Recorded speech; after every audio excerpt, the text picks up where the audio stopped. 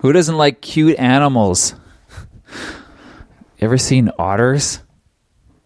They play.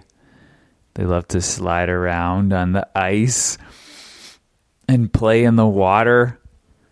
I'm living at a cabin on a lake here right now. It's winter, so the lake is frozen. And I was out wandering on the lake, and I don't usually like wandering. It's boring. It's kind of boring. I like to have something to do, something I'm up to.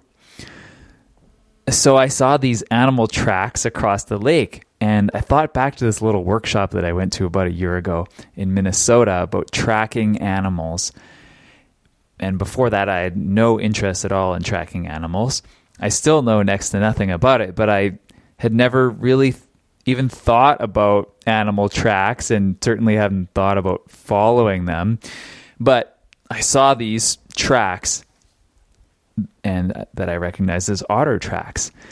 And otters do this funny thing where they do they hop and then slide. It's like a hop, hop, slide.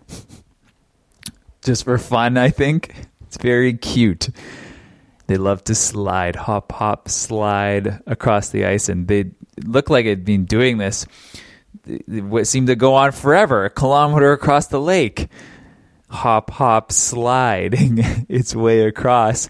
And so I followed it, followed the tracks, and eventually I got off the lake and into the woods, and I found where it had been sliding down the hill and the trees.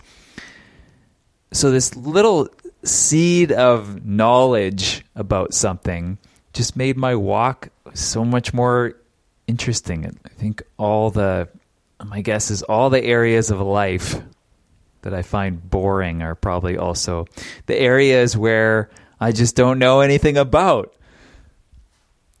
So I don't know if that's like you or not, but hey, maybe you already find everything interesting. That'd be great.